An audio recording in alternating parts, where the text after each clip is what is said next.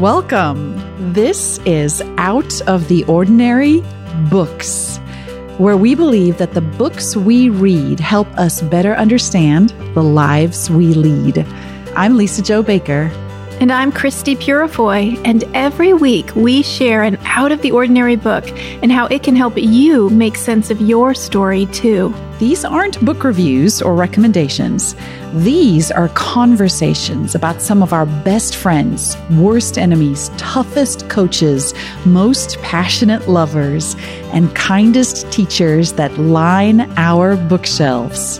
We hope these conversations help you see the deeper story hidden right in plain sight in your ordinary life, too. Get comfy. Here we go. Well, Christy, we're sitting in the most magical place in the world. It's my favorite spot, really. I think in terms of just level of pure, glittery magic in the air.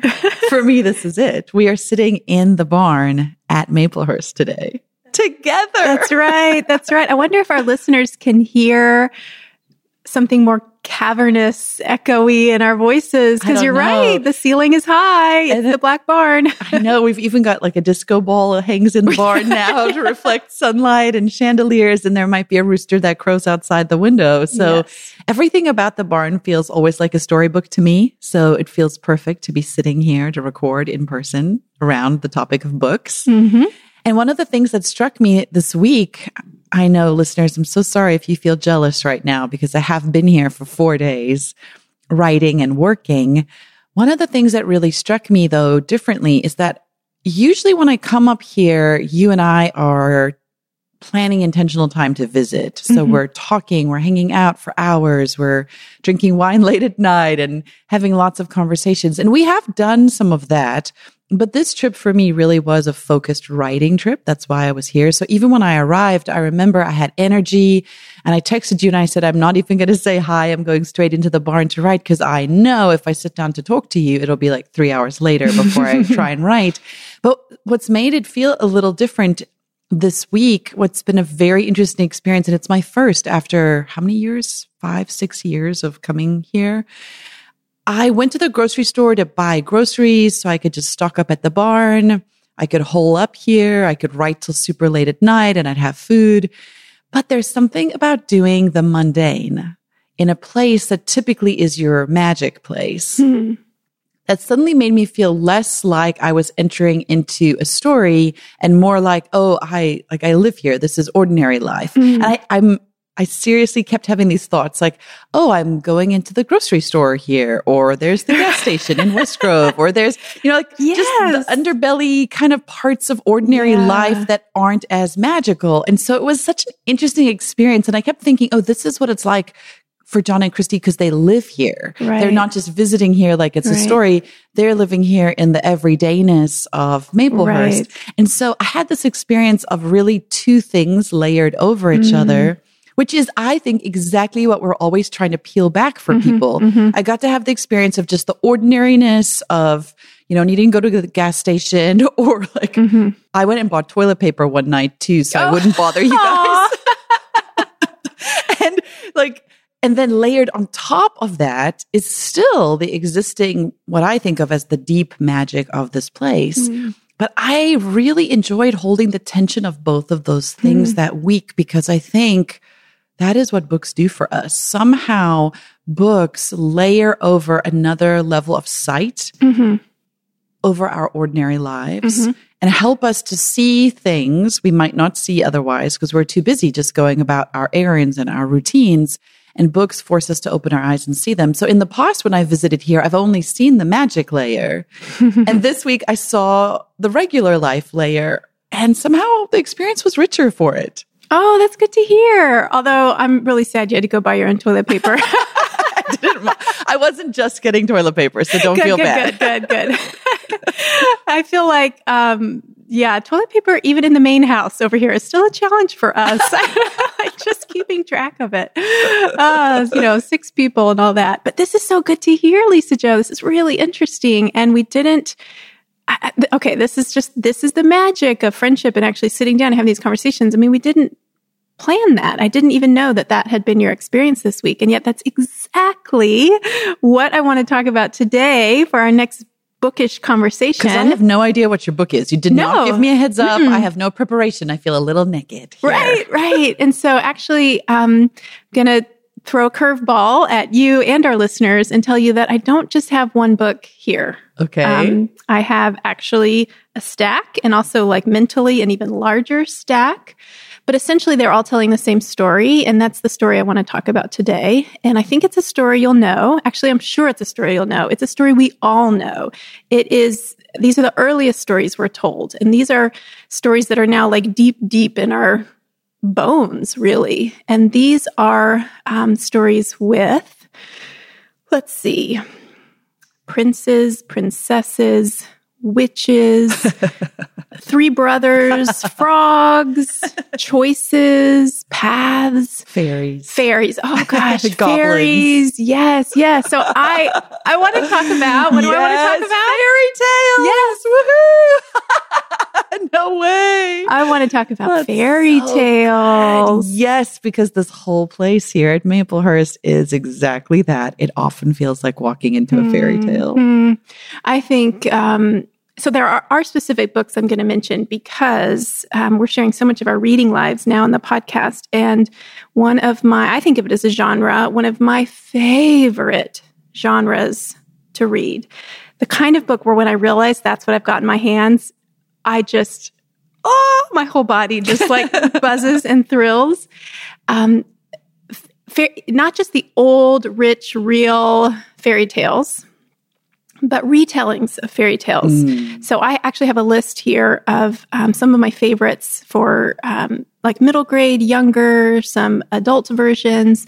Some are really scary, some not so much. So I think that's the other reason I didn't want to bring just one book to the table, is that there's so many ways to do this. Right. And I think if our listeners are interested in pursuing this kind of reading after a conversation, they'll find the ones that are right for them. So I will give a few suggestions as we talk.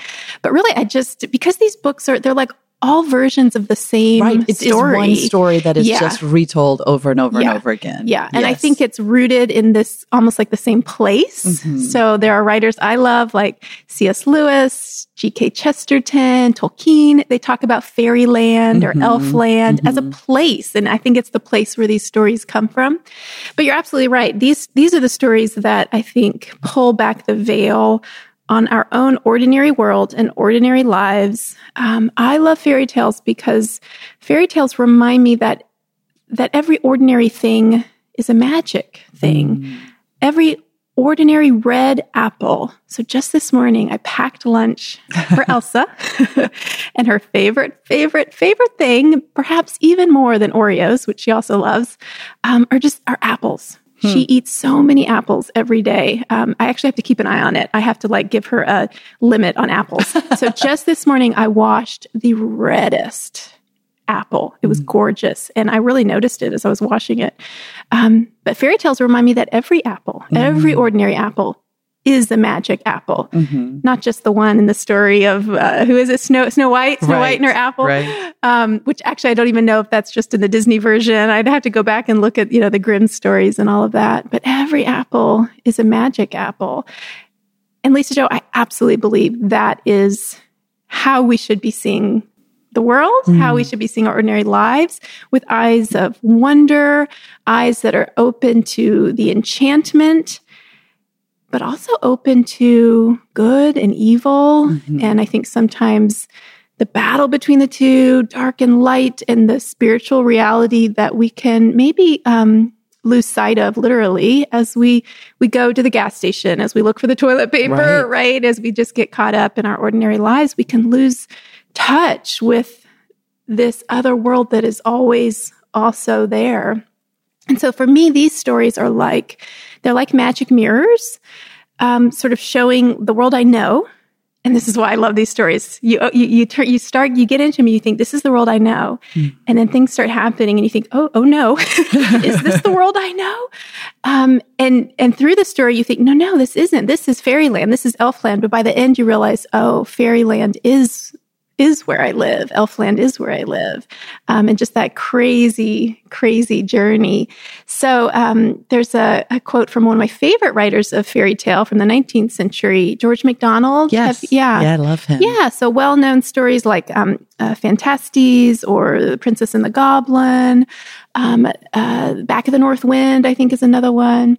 And in Phantastes, he says, actually, I think I have it here to read the exact words. I was going to just try to remember, but always better to go to the source. He says, all mirrors are magic mirrors.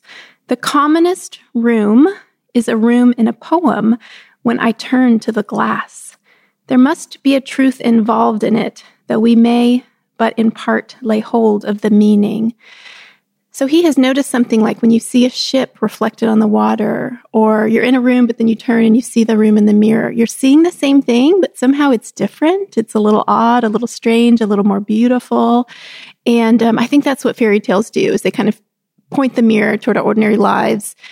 And we see things we don't normally see, but then we realize this is the truth of reality. I just needed this story to help me see it, if that makes sense. I'm so excited about this conversation. I think one of my favorite things, too, about this as believers is that some of the greatest fairy tale writers have been men of faith, Christian men, Lewis, Tolkien, George. Now I want to say MacDonald. Yeah, MacDonald. Yes. Yeah. Suddenly I was thinking McDowell, and I was like, nope, that's somebody different. But it's people of faith, I think, that have this second layer of sight. And it's interesting because throughout Scripture, often Jesus is trying to teach us, I think, that you have to be able to see a different plane, that there's something else you're missing, that you aren't seeing clearly. And Scriptures uses this metaphor of sight a lot. And I mean, one of the most famous quotes, of course, is how they talk about we now here on earth, we only see through the glass dimly. Yes. Like we can't see properly what's on the other side. Right. And I think, based on no scientific research of my own, but just my gut, that these authors that are believers are trying to plumb those depths of the unknown. And I know some listeners might feel uncomfortable if you use the word magic in that context, which I can completely appreciate.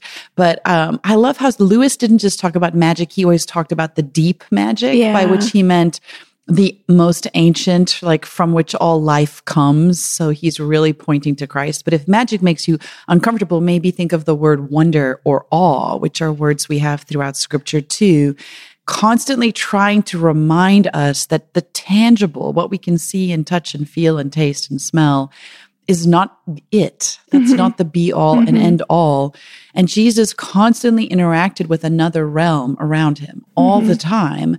And I think we do our journey here on earth a disservice if we aren't constantly paying attention to this world that shimmers around us, really the spiritual world that we move and operate through, that is operating in tandem. And you and I have been talking about that quite a bit this week. Just if you look at two of the most famous books of Scripture, Genesis and Revelation, or even if you look at the Gospels, Matthew, Mark, Luke, and John, and Revelation, both times what's happening is you're getting a story operating on one plane, here on the physical plane of earth. Right. So, for example, a woman goes into labor and has a baby in a stable where there are donkeys. Right. That's the story we know of Jesus' birth. And then if you look at Revelation, you are getting the picture of what was happening in the spiritual dimension layered over that earthly experience. So you have a dragon chasing a woman trying to consume her baby that's just been born, and you have a lamb coming. Hello, fairy tale, right? Yes. And I don't mean, when I say that, I don't mean that Revelation made is up a fairy tale. or not true. Yes. I mean, this is the outline of it. I mean, it reads like a fairy tale. Well, and this is the ultimate picture. So I think the ultimate model we have for understanding the spiritual realm about is in fact in Scripture. And so all these believers who are also authors have modeled, really, I would say, what they are doing on something that Scripture is trying to constantly point us toward. There is more. There's more to the story than you see with your earthly eyes.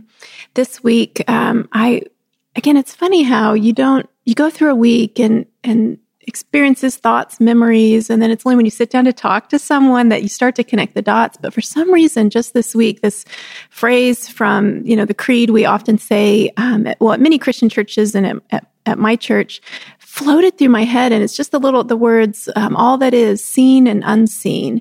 And so when we say this creed, we were kind of directing our thoughts to like that bigger picture, right? And those words, just because they're so poetic, they just floated through my mind, but they sort of drew my attention to, oh yeah, there's the seen and there's the unseen, and they're present, they're together, they're both right here. It's not as if here is the seen and somewhere far away are the things that are unseen. Right. It's that sense that it's not earth here and heaven so far away. But when Jesus came to earth, heaven, came to earth, and now heaven and earth are near. The kingdom of heaven is here, Jesus said. So I was thinking about that phrase, all that is seen and unseen, and just remembering this week, wow, I want to not lose track of that. And I want to both really notice the seen things, the visible things, and see them for what they truly are, but also not lose sight of what's just behind them. So I have some books that have helped me do that. And I'll say, I'm so glad you started with those writers of faith like George MacDonald, C.S. Lewis, Tolkien. I know there are others. But fairy tales are such a powerful storytelling method that all kinds of writers are drawn to those stories. And so, there are writers who, don't share my faith, but I think still do this and do it well. And I still find meaning and also just a lot of fun in their books. So one book that my daughter really loved when she was younger and reading more middle grade books, and then she passed it on to me, and I loved it, is it's called Ophelia and the Marvelous Boy.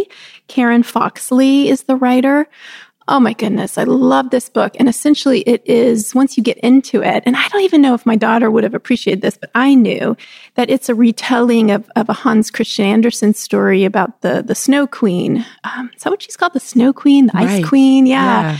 And I know there are many retellings of that, but this one is so creative. And even as you're reading it, you're noticing the parallels, but you're thinking, am I in that story? Because the world created in this book is so unique and wonderful and surprising that you're never quite sure where you are. But certainly it is related to the Snow Queen story. And then there are some for adults, quite a few actually written by Neil Gaiman. Some of his books are too scary for me. And but one I really like is The Ocean at the End of the Lane, which is a fairy tale of sorts for adults. And that one is pretty scary too. So I think it goes without saying, but I'll just say it here I think this covers all of our podcast conversations, is that, again, because we're just trying to focus on the conversation and we're not here to give like thorough reviews of these books, I definitely hope that our listeners don't just pick up any book we mention without maybe doing some research and finding out if it's really the book for them. But The Ocean at the End of the Lane, oh my goodness, I loved that by Neil Gaiman. And a more recent one is Once Upon a River. And there you go, just in the title, right? Once Upon a River. Mm-hmm. By Diane Setterfield was another fairy tale-like novel for adults that I recently enjoyed.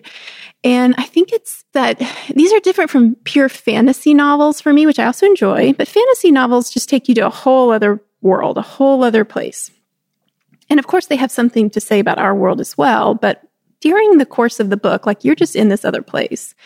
And fairy tales feel different to me. Fairy tales are very often like realist novels. They looks just like our world. Yeah. They don't look like fantasy novels, right? No. You don't feel like there's some kind of sci-fi element. No, they're usually just all. Like, here's a daughter and a father living near a wood, and then roses start to grow out with thorns that take over the cottage. And then you're like, wait, what? Something's happening that's not right here. Exactly. And so that's what I mean when I say, like novels that are like fairy tales, and they may or may not be retellings of familiar fairy tales. Like sometimes they're retellings of, like the Snow Queen, but sometimes they just seem to have these fairy tale elements, like Once Upon a River, or The Ocean at the End of the Lane.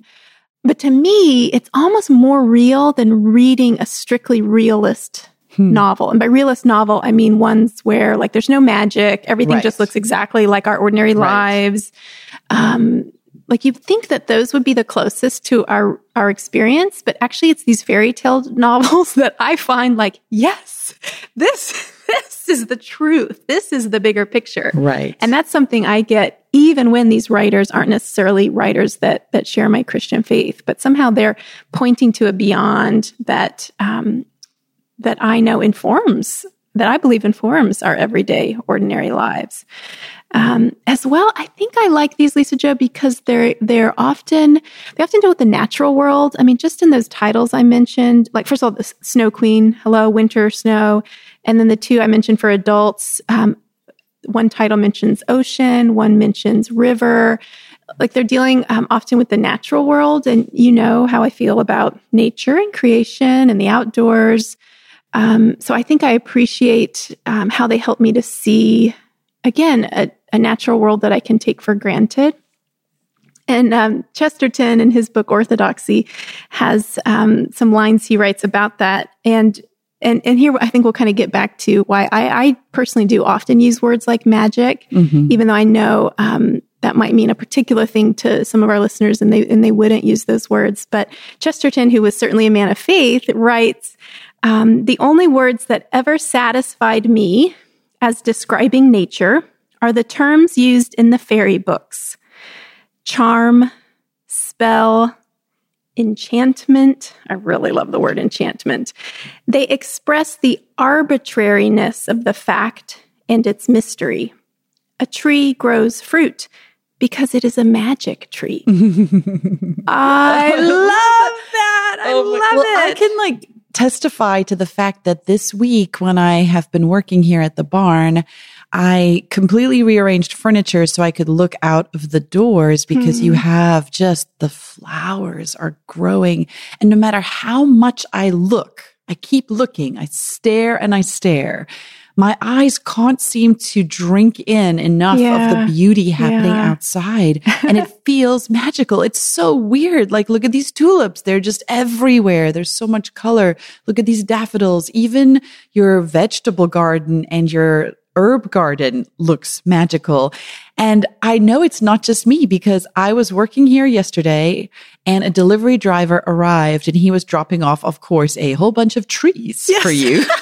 Which feels magical in and of itself because a Ryder truck pulls up and I'm like, what on earth are John and Christy getting delivered? And then of course it's trees and more trees coming out of the back of this truck. And I'll just interrupt to say, I was not here to take the delivery because I was at the grocery store living my ordinary life. Yes, the intersection of the two worlds. But the driver, it was so interesting because his eyes got so big. Oh. It was as if he had stepped into a story. And in that moment, I saw this world through his eyes. Oh. And it was so magical. And he wandered up to me and he kept looking around and he kept saying, what is this place? That was his exact phrase. What is this place? Which is sort of one of those opening lines you expect in a fairy tale. Yeah. And he said, is it a nursery? Is it arboretum? Do they host events here? What happens here? Oh. And it was just so great because I wanted to say, this is where the fairies live.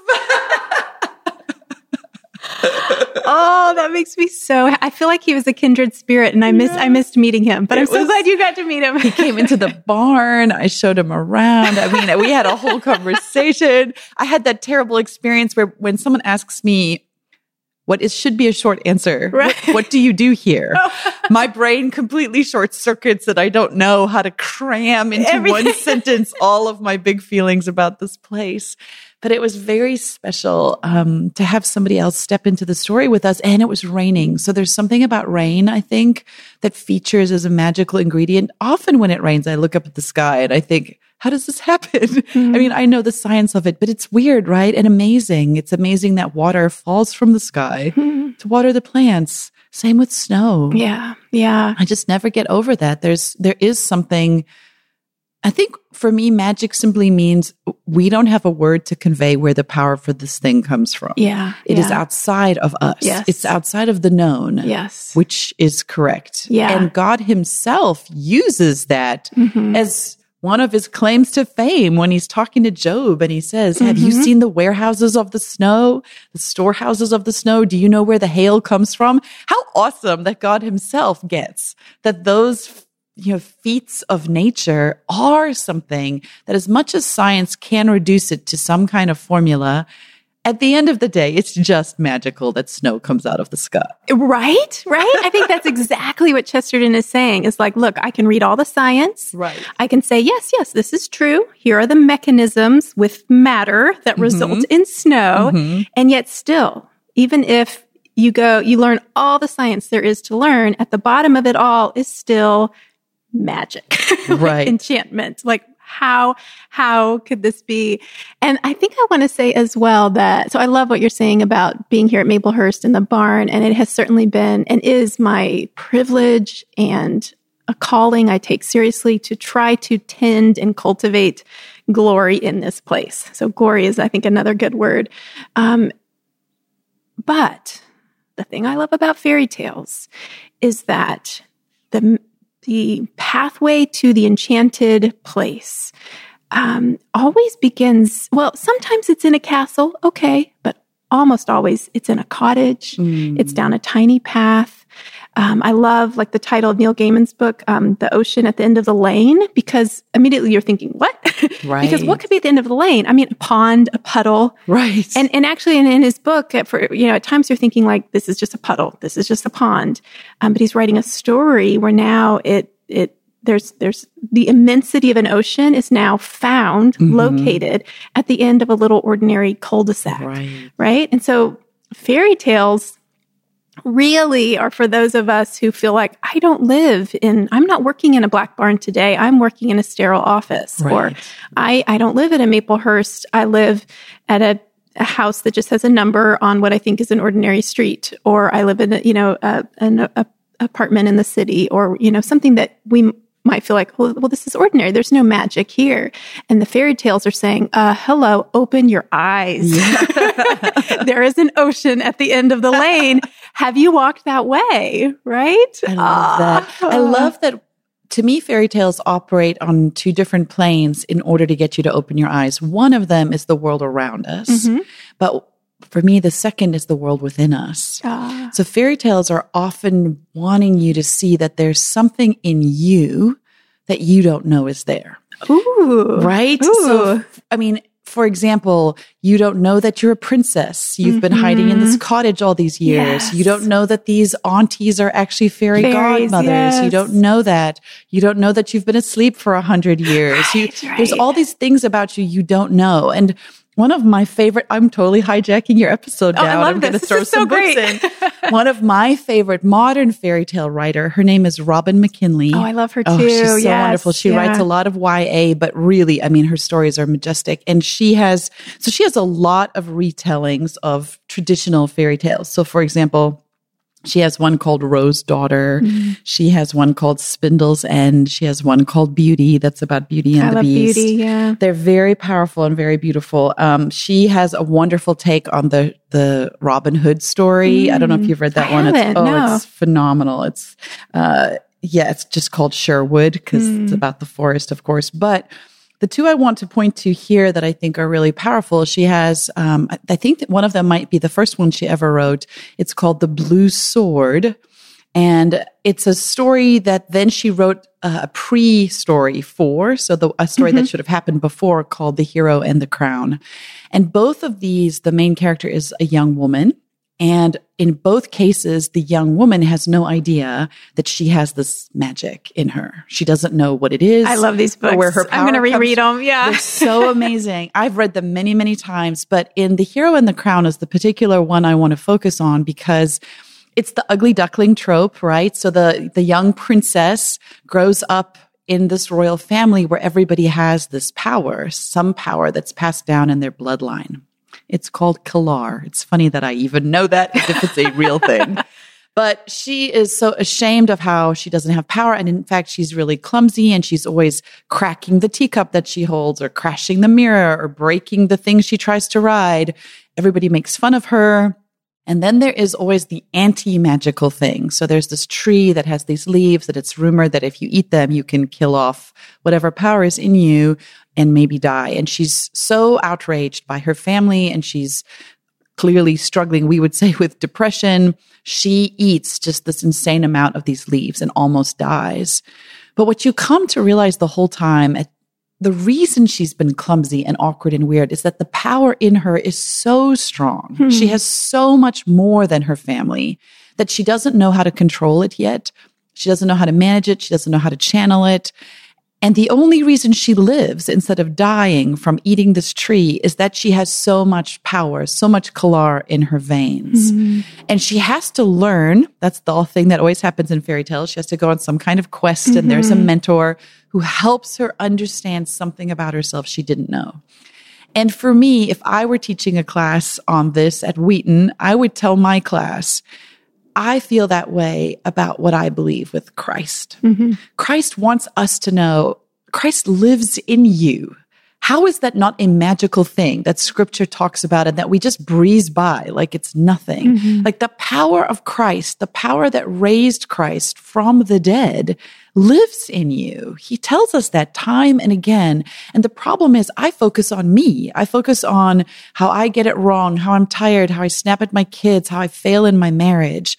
When Christ wants me to focus on him, the power of the Holy Spirit in me, and say, wait, Lisa Jo, stop trying to do it in you. Do it in me. You have access to all of me. And so when I read these stories about Erin of the red hair and the kalar in her veins, and then her descendant who gets her blue sword and leads the army into battle, I read those like an arrow pointing back at me and saying, Lisa Jo, you have access to the power of God, the power of creation in your veins. He lives in you. And for me, that's the majesty of fairy tales, how it's not just the external world they want you to see differently, but the whole internal world of yourself. Yeah. Oh, I love that we get both in fairy tales, because we've often shared, I think on the podcast before, that you really love stories and are really moved by stories about people and relationships and who we are. And I'm really moved by stories about places and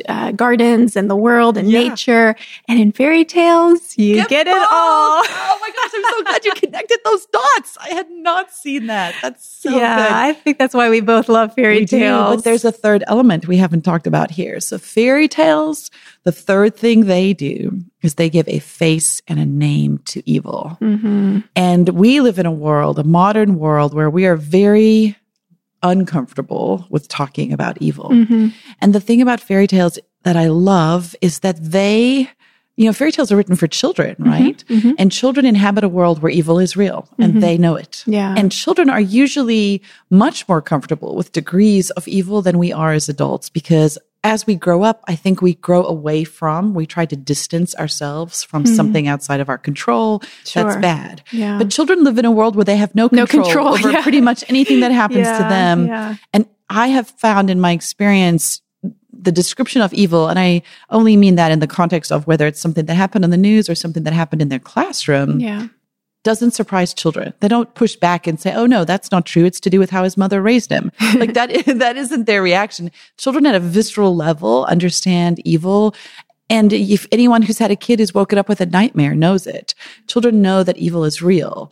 And so in our house, at least, we name it. We name that as evil, and we name it as there are spiritual powers working against us. We really believe that. But by the same token, if that is true, there are spiritual powers for good working for us. And so fairy tales call evil out, and they give it a face and a name. And I think there's something powerful when that happens, because then it's not just this amorphous unknown. It's something that can be defeated.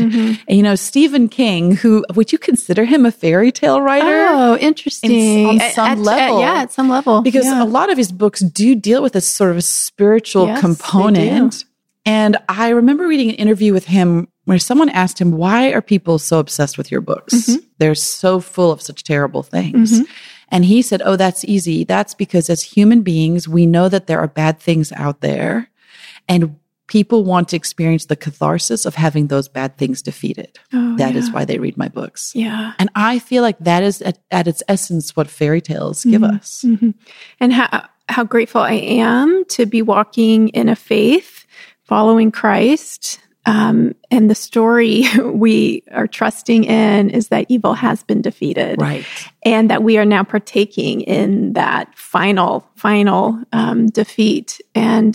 But we need stories to remind us of that. Right. Yeah. We have to relive them. And so often I talk to young authors who say, this is nothing new about my story. And I say, great. Then you are exactly on track, because as human beings, there's really only one great story that we just tell over and over again, right? It's the humble servant king who comes to save his people. There's some form of sacrifice that happens, and then there's a form of redemption and being reunited. And so when we tell these same stories over and over and over again, it's because each generation needs to hear them again, and we need to hear them ourselves. So it's why we read fairy tales in picture books when we're younger. Right. When we get older, we read Robin McKinley, and then we keep reading on and on and on, Lewis, Tolkien, because every time these stories give us new eyes. And I find my hope is, as I get older, to keep coming to the scripture with that kind of curiosity. What did I miss? What layer is there I haven't seen yet? Like, Lord, give me eyes to see the deep glory, the deep mystery, the deep magic in your story. Which I really just believe is the same story we just keep writing in books, in movies, in TV shows. Like, there has to be a reason, right? That we're obsessed with this narrative of someone who sacrifices for someone else. And I am convinced it's because we're created in the image of Christ. And so every part of our DNA is saturated with him. And so whether we acknowledge it or not, we just keep retelling his story. We do. And I think actually that is a good way to end. I have something to read.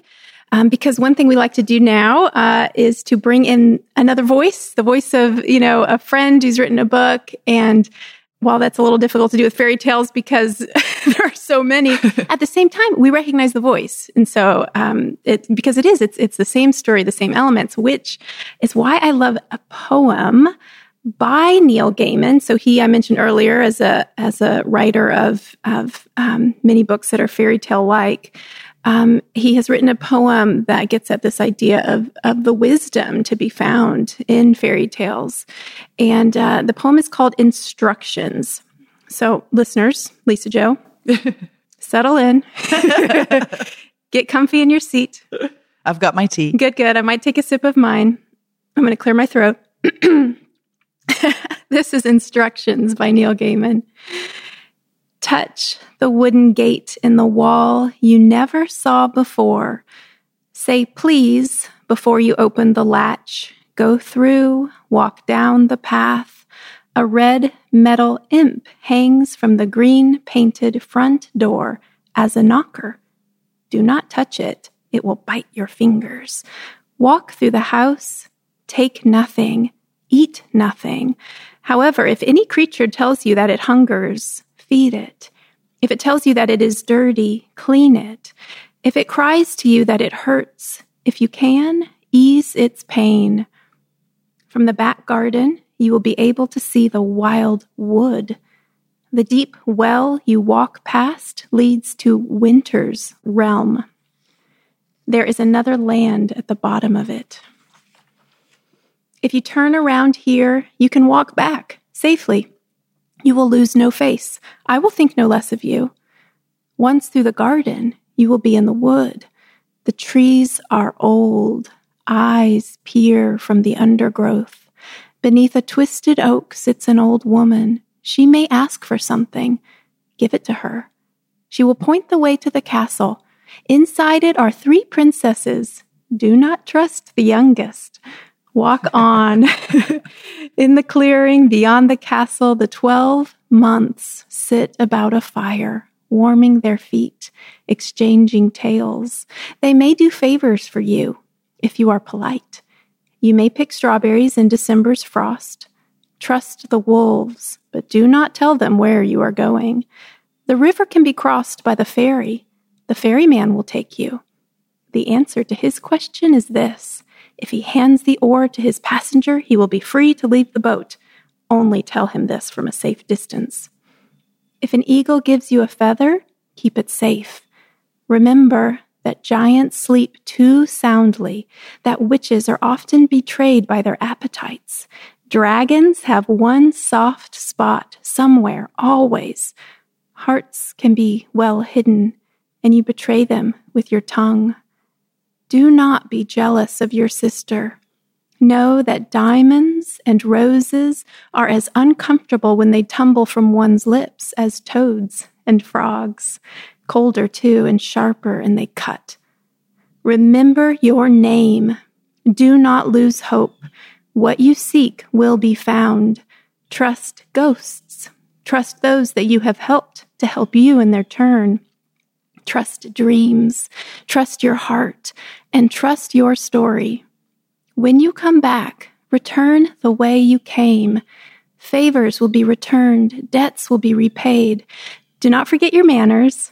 Do not look back. Ride the wise eagle. You shall not fall. Ride the silver fish. You will not drown. Ride the gray wolf.